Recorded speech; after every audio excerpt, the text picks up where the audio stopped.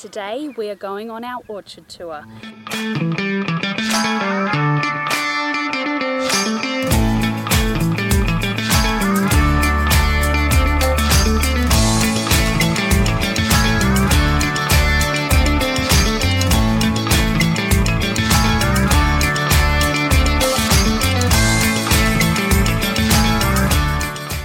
Welcome to the farm and back to the orchard.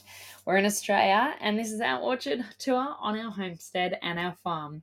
It's been 12 months since our last orchard update and we are really excited to show you the lineup of plants and trees that we have that are still going really well and that are contributing to our vibrant and diverse ecosystem here on the farm, helping us become more sustainable. So let's dive into it. Our journey begins with the Mariposa and Angelique plums. These plums varieties not only add a burst of colour to the orchard, but also bring sweet and tangy fruit to our harvest. Let's take a closer look. As you can see, we also have chooks now on the farm, so we've added the mesh rings around them, and we have also planted our squash, pumpkins, and zucchinis around the base of them for communal watering to make sure that we're getting the most out of each area. Moving right along, we not only have one, not two, but three pink lady apple trees. Known for their crisp texture and sweet taste, these apples are a favorite on the farm. Our boys eat so many apples, so it was important to us to make sure that we are putting in enough for not only for them to eat as snacks, but also to make sure that I'm able to can and have some on the shelf for later in the season when they're out of season. Of course, we can't forget the classic Granny Smith. Let's have a look at it now. Imagine the delicious pies and snacks that I can make with these beauties.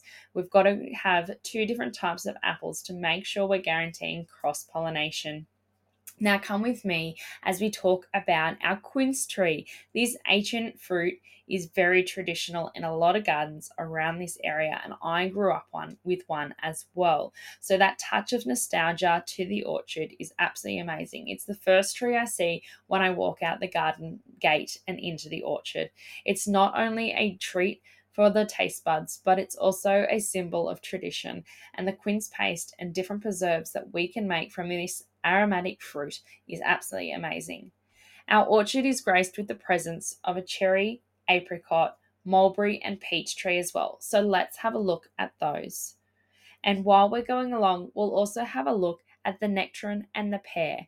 Appreciating this diversity of stone fruit is amazing. These are all fruits that we can find in the grocery store that we now have here in our backyard.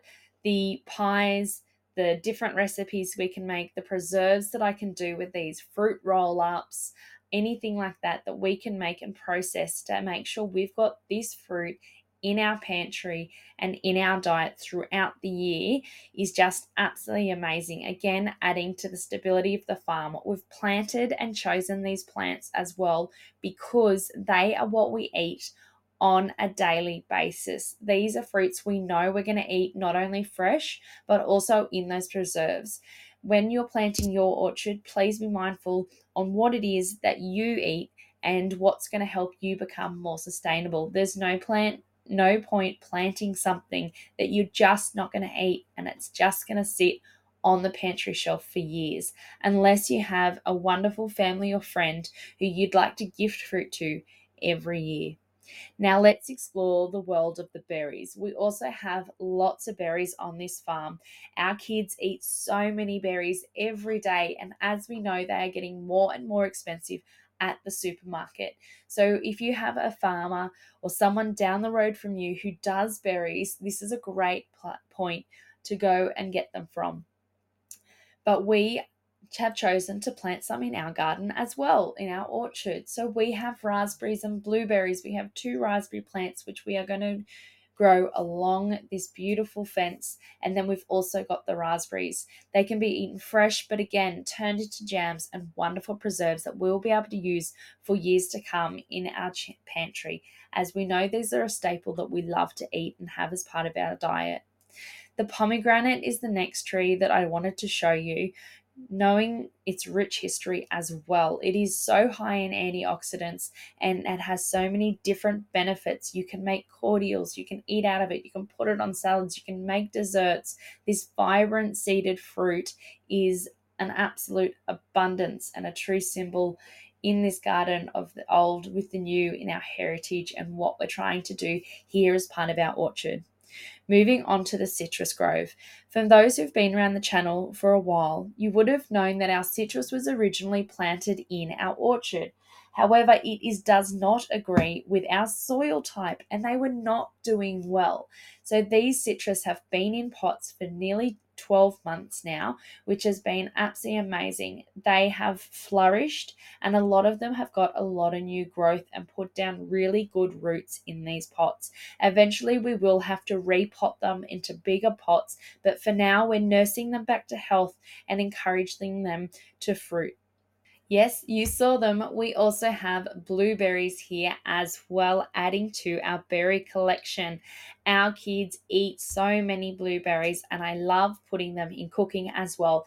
Pancakes, muffins, all of those beautiful things. So we are never at a miss of fresh fruit for the blueberries. Almost never get to preserve them because they are all eaten straight off the bush. I hope you've all enjoyed our catch up on our orchard tour and enjoyed seeing where our orchard has gone from 12 months ago to now. It has just flourished and we are so happy with where it is at.